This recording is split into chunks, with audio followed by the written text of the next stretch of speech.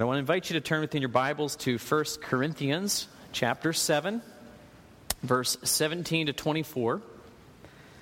1 Corinthians 7, 17 to 24. My message title is, this is a gospel principle, live as you are called. And in this text, Paul uses the word call as a calling 10 times in 7 verses. So it's a very significant idea that's in this text. And it's kind of like a pause. We've been talking about, very practical concerns relating to marriage. And he's kind of taking a step back a little bit and thinking of the big principle that can apply to everyone's life, no matter where you find yourself. But as we think about the word call, we want to ask ourselves, is there a difference between a calling and being called? And that's a question, and I want us to think a little bit about that by turning back in our Bibles. I know I just said go to chapter 7, but look at chapter 1. Flip back to chapter 1. And I want us to see how Paul uses these words in 2 different ways. The same word, 2 different ways.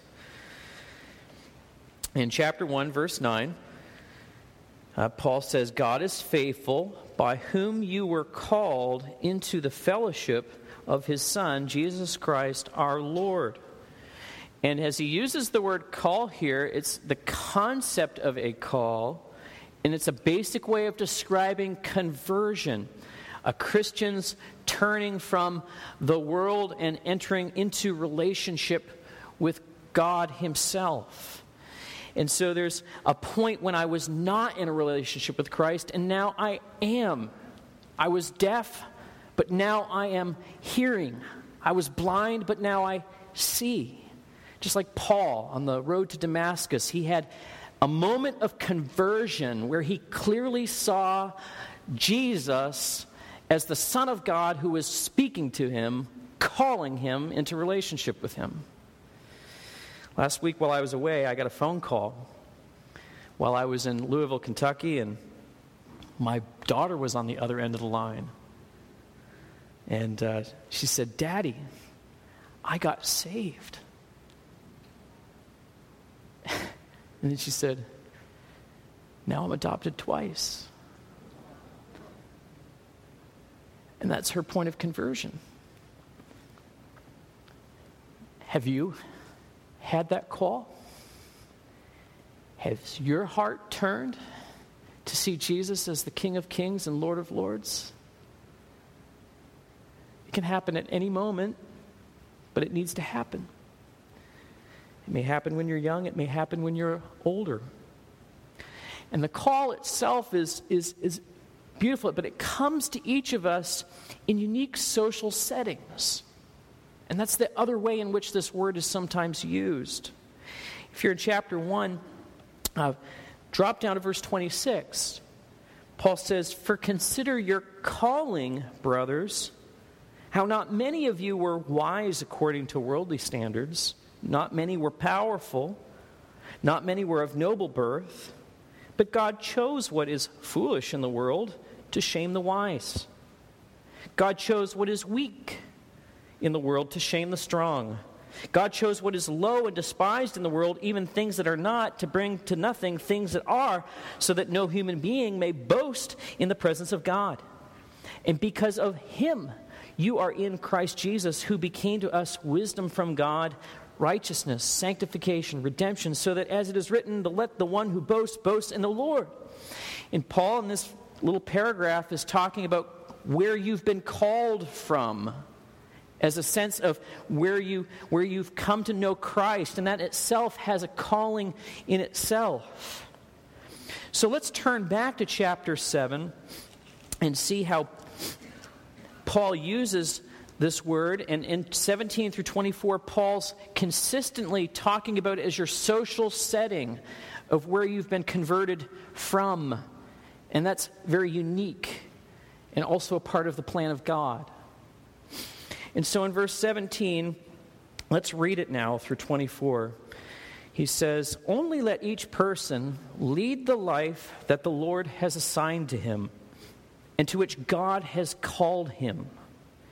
This is my rule in all the churches. Was anyone at the time of his call already circumcised? Let him not seek to remove the marks of circumcision. Was anyone at the time of his call uncircumcised? Let him not seek circumcision. For neither circumcision counts for anything nor uncircumcision, but keeping the commandments of God. Each one should remain in the condition in which he was called. Were you a bondservant when called? Do not be concerned about it. But if you can gain your freedom, avail yourself to the opportunity. For he who is called in the Lord as a bondservant is a free man of the Lord. Likewise, he who was free when called is a bondservant of Christ. You were bought with a price. Do not become bondservants of men. So, brothers, in whatever condition each was called, let him remain with God. And so, Paul wants us in this text to recognize that just as the call to conversion is from the Lord, so is the social setting to which you've been called in. And so that all those circumstances were arranged by God, and take note of what God has brought you to and brought you from. And it might be that God wants you to stay in that kind of relational setting for a time and a season for a very genuine purpose. I think it's important and helpful for us to understand that in verse 17, the word assigned is a providential word. It speaks of God's orchestration of events. And I think as believers for a long period of time, some of us might be familiar with Psalm 139, which says, "O Lord, you search me and know me. You know when I sit down and when I rise up. You discern my thoughts from afar." And I think it's helpful for us to realize that God, yes, is afar, but he's very intimately involved with our lives. And so he orchestrates our birth. He puts us into relational patterns. He knows where and when we turn to Christ, and he's assigned to us a place and a purpose. Whether we come to Christ as a child, like my daughter did, or whether we come to him as an adult with relational structures around us. And so I think what we need to see in this text is that God's grace, and by God's grace, we are able to live out our calling in Christ no matter where he calls us. This is, I believe, the big idea here in this text. And I think it might be helpful just to have an adult illustration here of conversion, because some of us, like myself and like my daughter in time, won't be able to fully relate. It's important for us to understand that there are people who come to Christ not at a young age and come with all kinds of concerns. In my office, I have a short testimony file in which I collect little testimonies, particularly the ones that come in Christianity Today. It's like one of the first things I look for when the magazine comes into my office. And one particular testimony really caught my attention and was provoking me this week.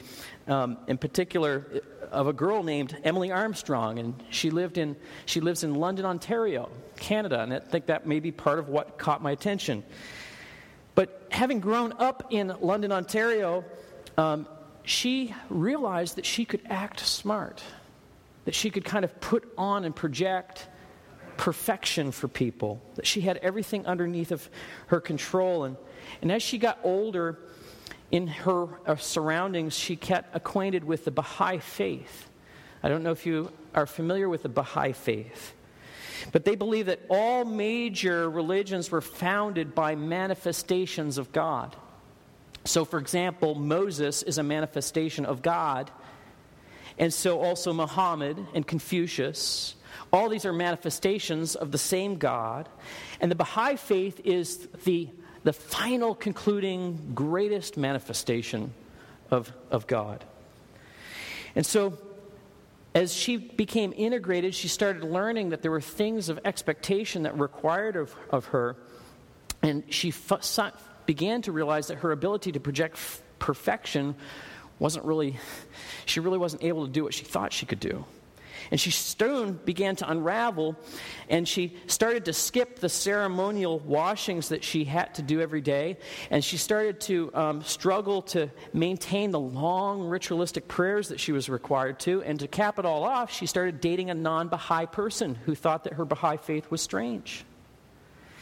And so she began to switch between the holiness that this Baha'i faith was trying to get her to live out, and she started doing whatever seemed right in her own eyes, and she started moving in with this young man named Aaron, and then they just were living together.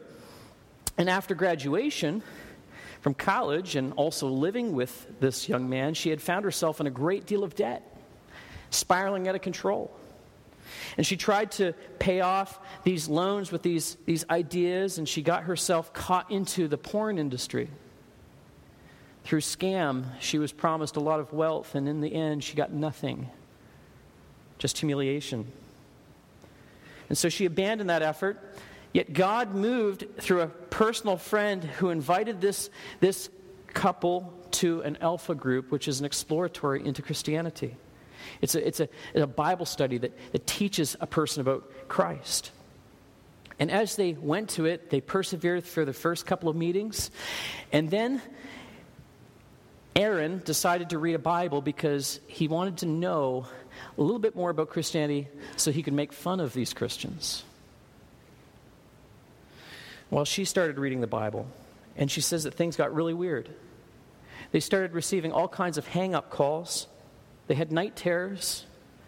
In fact, she woke up with scratches on her body, nightmares. And one night she saw Aaron being impersonated by some spirit being. And as she cried out under terror, she knew from her understanding of Christianity that she couldn't do everything that she was expected to be holy before a righteous God. And under the covers, she cried out to God, God save me. God save me. And she turned to Christ. And so she began to worry after that maybe she would have to say goodbye to Aaron, that maybe would he come to faith? And then Aaron eventually asked Jesus to save him as well, and then they were both free. And did they live happily ever after that? Well, the testimony goes on. And that the demonic influences were diminished. But then she began to have trials. People began to think of her as, oh, you're just better than us. And then she had to figure out somehow, how are we going to own this house together, and we're not married, and live celibately until the day of our marriage? And she had to try to figure out some of those things. Why did I share this testimony with you? Well, the reason is that God called Emily, God called Aaron into a relationship with Christ, but yet her social setting was there. It was also arranged by God, and she was living with an unbeliever as if she was married, and now she was trying to struggle, now how do I follow Christ and be obedient to him in this situation that I'm finding myself in? Now, Emily's experience is a lot like many who are converted as young singles. But there are older singles that are also at times living immorally, and some are converted while married to a believer. There are some people who are also converted and they're married to an unbeliever. There's all different kinds of scenarios that we might find ourselves in when we come to Christ. And so what Paul is saying here, no matter what your relational status is at the time of your calling, that relational status could be viewed as a place in which you can demonstrate your faith and obedience to Christ. And so in this text, he wants us to realize that our relationship with Christ is primary, not the relationships that we find ourselves in when we come to Christ. All else is secondary. And how we demonstrate our relationship with Christ is by our obedience to what he tells us to do. Well, for Emily, it was that she needed to arrange her life different until she was married. See, the call of Christ, if it has made an essential difference in our life, It doesn't necessarily mean that we will have to rearrange all of our relationships, but we need to be faithful to what God has commanded in those relationships. In time, the two did become married, and they followed the Lord in what he had told them to do. But I think it's important for us to realize that Paul is careful. He's trying to think through all the kinds of relationships that one might come to when they come to Christ. Now, the big idea here is laid out three ways, very parallel ways in this text. Let's look at verse 17 for a minute. I want you to see this repetitive pattern. In verse 17, he says, "Only let each person lead the life that the Lord has assigned to him and to which God has called him. This is my rule in all the churches."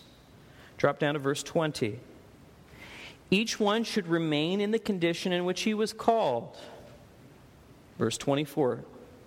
"So, brothers, in whatever condition each was called there, let him remain with God."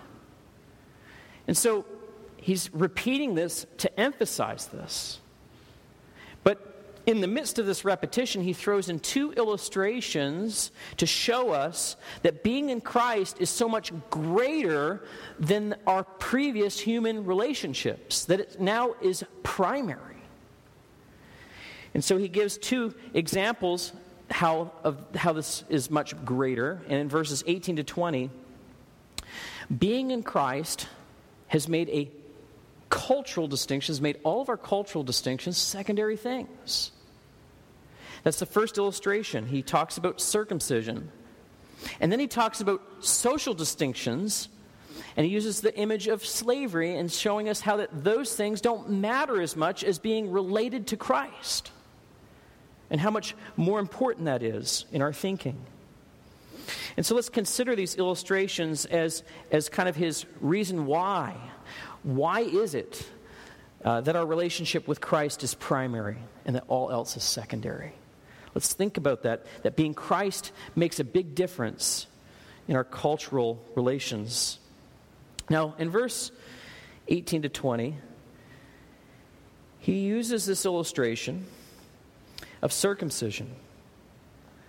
Now, Paul takes something that has had formerly religious value for Jews and makes it very secondary. He says, now, compared to the work of Christ, this thing that you did as Jewish people is not critical. It's a pretty bold statement on the part of Paul. Very. There are many Jews, actually, that were very embarrassed about circumcision, and they were embarrassed in the Greek and Roman culture in which they lived. One writer during the time period just prior to the beginning of the New Testament described how that some Jewish men would make themselves through surgical means to appear uncircumcised. That's pretty drastic. Now let's not dwell on this real long, because it's a little bit awkward. But Paul may indeed be referring literally to doing that practice, but I believe that he's really even thinking larger than that, to the idea of any attempt to cover up an ethnic background or a cultural heritage that you might have. And it kind of reminds me of a friend of mine who grew up in South Africa. He told me that when he moved to Canada at the age of 12, he dropped his accent overnight. He didn't want to be, looked at as different from the rest of the kids. And he did that as soon as he could, kind of eschewing his cultural heritage. I kind of remember also thinking of our trip to D.C. this summer, of how we looked up an Ethiopian restaurant to take Anna, because there isn't a whole lot of that culture in our area. And so we found one in the D.C. area, and you know what I found myself doing? I felt like I had to apologize the whole meal to the staff that we had Americanized her. That she was kind of picky and she wanted to go to McDonald's instead. Now, we might not think a whole lot about some of these cultural concerns, or for that matter, even equate circumcision today with any religious value. But I think it's important to understand what Paul is saying, is that we as human beings tend to attach religious values to things that are non-essential. There's a tendency, if we're not careful, to say in our minds, if we do these things, then we will be known as being dedicated. Or we might project on others, if you do these things, then we will know that you are dedicated. For example, I remember of cultural heritage within Christianity in the 1980s when culottes were a sign of spirituality. Now, some of you in here don't even know what a culotte is. Count yourself blessed. In fact, I grew up in a church that if men did not wear a suit to church, or you didn't carry the correct Bible, or use the prescribed songs, then you might not actually be saved. Well, you might be saved, but even if you were saved, it might be as by fire. That was kind of the attitude. But there is, I think, at times, a human tendency to attach a religious value to non-essentials, and we've got to guard against that because what's most important is Christ in the gospel. That's what matters. Some of these cultural distinctives and strictures that we place around people, we make them conform to an artificial standard that's not required by God. Paul says, don't make cultural distinctives more important than the gospel. And we can have sub-Christian cultural distinctives if we're not careful. That have nothing to do with a relationship with Christ. So what Paul is saying here is very bold. And if you think what I'm saying is bold, consider what Paul is saying as even infinitely more bold. Because he's saying, look, being a Jew is actually of no value. That's like saying, hey, you Americans, it's of no value. You ought to be Canadians. No, I'm sorry. That's the kind of caliber of bold that he's talking here.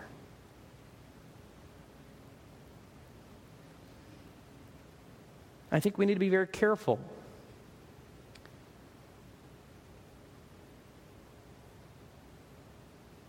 What does matter? In the end, Paul says those things don't matter. What does matter is keeping the commandments of God. That's what he says in verse 19. So I'm going to pause here for just a moment. And I love you. I love all of you. But what we call a service, in the end, doesn't matter. Whether it's called a gathering or whether it's called a service, in the end, it doesn't matter. As long as we're fulfilling the commands of Christ, which is to make disciples. In the end, it matters very little to God how we get that part done.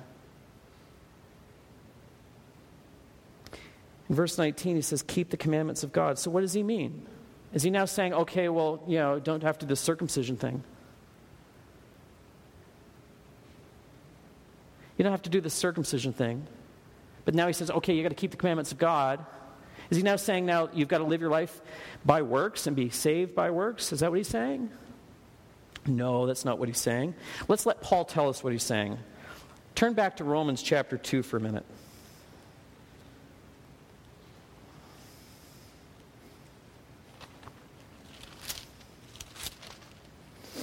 In Romans chapter 2, verse 25 to 29, he says, for circumcision indeed is of value if you obey the law. For if you break the law, your circumcision becomes uncircumcision. So if a man who is uncircumcised keeps the precepts of the law, will not his uncircumcision be regarded as circumcision?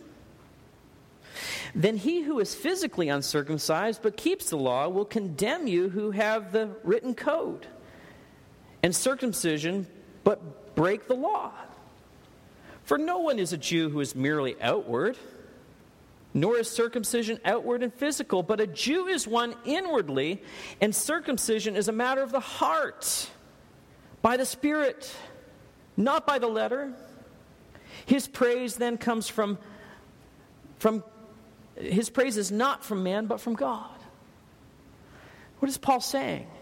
What God is most concerned about is your heart, that you're willing to follow where he takes you, that you will follow his commands. So we keep the commandments of God, and that's the highest priority, not to earn our way with Christ, but to demonstrate our love for Christ. It's by the Spirit. You know, you can do all the external forms, you can wear the suit, and then you can sow discord. What is a greater violation of the command of God? You know, if you were raised to wear a suit and you want to wear a suit, that's fine. If you weren't raised to wear a suit and you come modestly dressed, that's fine. You're coming to gather with God's people. That's what's most important. God's command is modesty of the heart, which transfers to a body. And there are so many ways to keep God's commandment. In the end, God doesn't really care so much about the formality of our worship or the freeness of our worship. What God cares is about the obedience of the heart that wants to do what Christ wants us to do.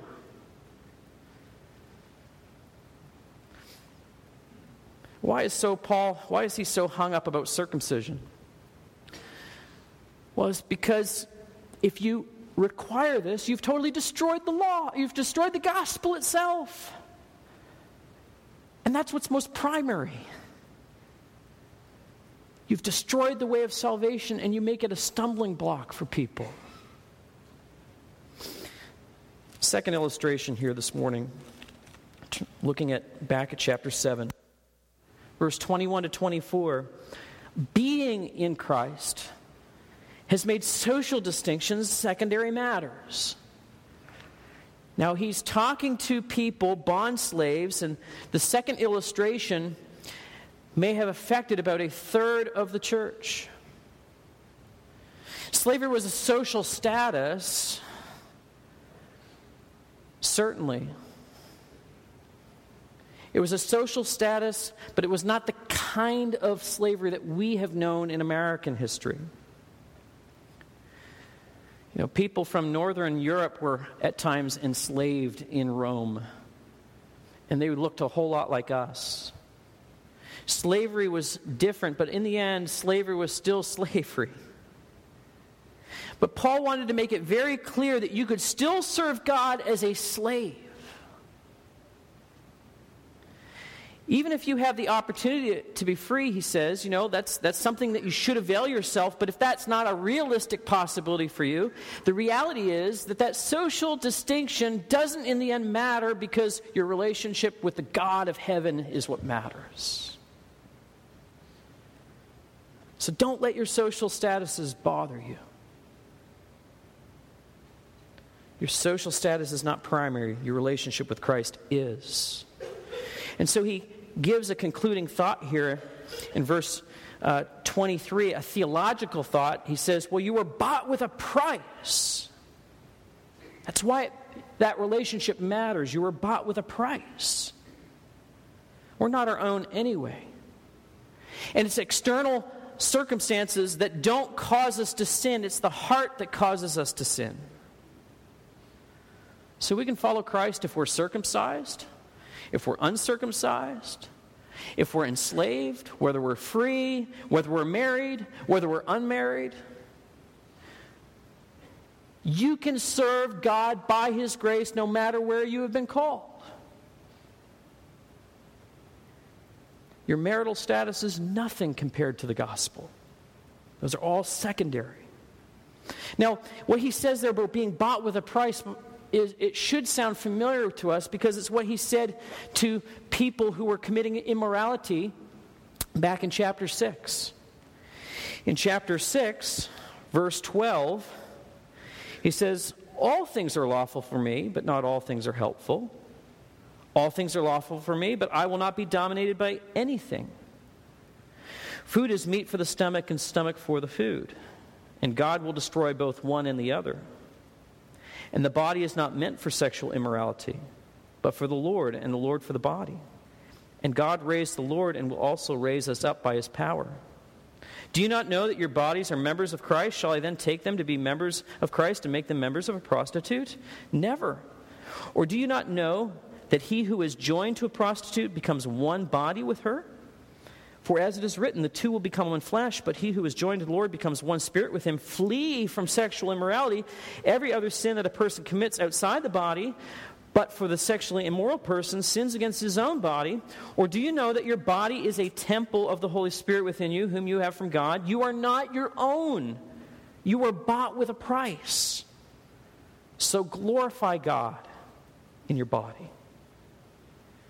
So Paul is saying, look, if you've come to Christ and you are a single person, you can honor God with your body and follow what he commands.